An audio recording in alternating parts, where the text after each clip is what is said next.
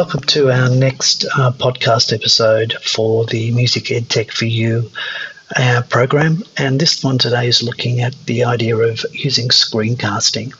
And screencasting is really exactly that. It's where you take the screen image you've been using on your computer, but you can convert it into a movie or a small file that can then be shared either through a variety of different means. It could even be emailed if it was small enough, but it can be easily loaded onto a learning management system, and that then allows you to have students accessing it very quickly, and also they can watch it on things like their mobile devices, whether it's a tablet, an iPad, mobile phone, or their computer, and they can see it in different spaces fairly easily. It doesn't consume a lot of size, and it also allows them to be flexible. And that's the thing we want with online learning, is the idea we can actually use things differently, but students can also access that information in a variety of different settings. So the software I tend to use is a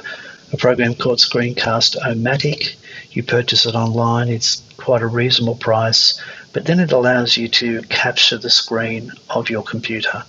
And in this case, I tend to use either a PDF or perhaps my Keynote presentation, which is similar to PowerPoint, and I would load that up on my Mac, and then I actually view that on my screen and I talk to it. And by talking to it, I don't mean I read it out like a normal lecture. I just highlight key points.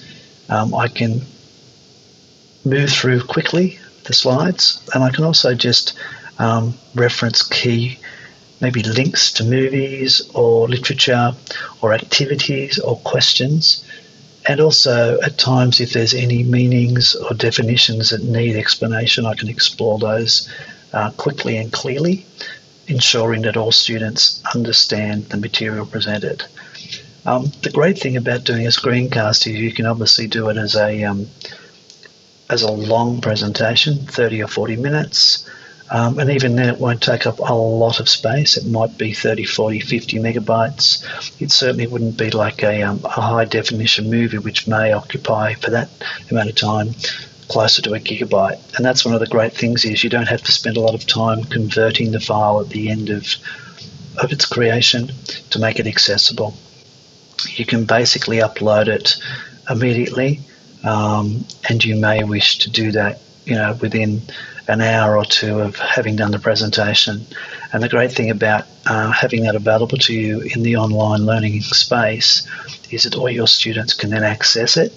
And if for some reason a student or students are unable to attend your virtual classroom or your online classroom, which is happening, and that can be because they are unable to be in the virtual room, or because their connection wasn't working well or well enough, they can revisit that quickly. And so students don't fall behind, and that's one of the great things.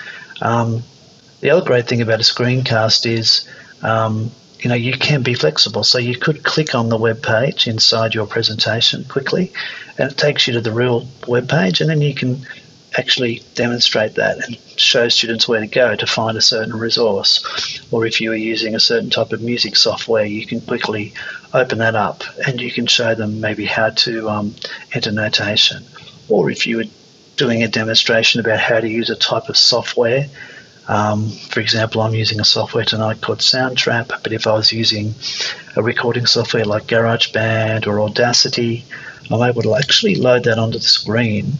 And the wonderful thing is, wherever I take my cursor on the screen, it will then be highlighted in the screencast that is created.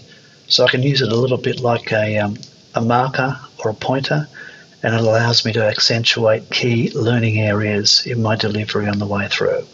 So again, screencasts are sort of known about, but it allows you then to flip your classroom. And by flipping it, I mean you can either put things up before the learning, or you can actually put it up after the learning. But by flipping it, it means we can maybe in our online combine or collaborative discussions, we can actually talk about the things that were presented rather than having the instructor or lecturer or teacher just go through their presentation. So here we can get a greater richness and understanding of the key learning areas that were being presented. And I think that's one of the bonuses of using screencasts, is that it becomes more of a flipped classroom, whereby we can actually combine it with different types of activities that then enhance the learning and give a much deeper understanding of what was going on. So there you go.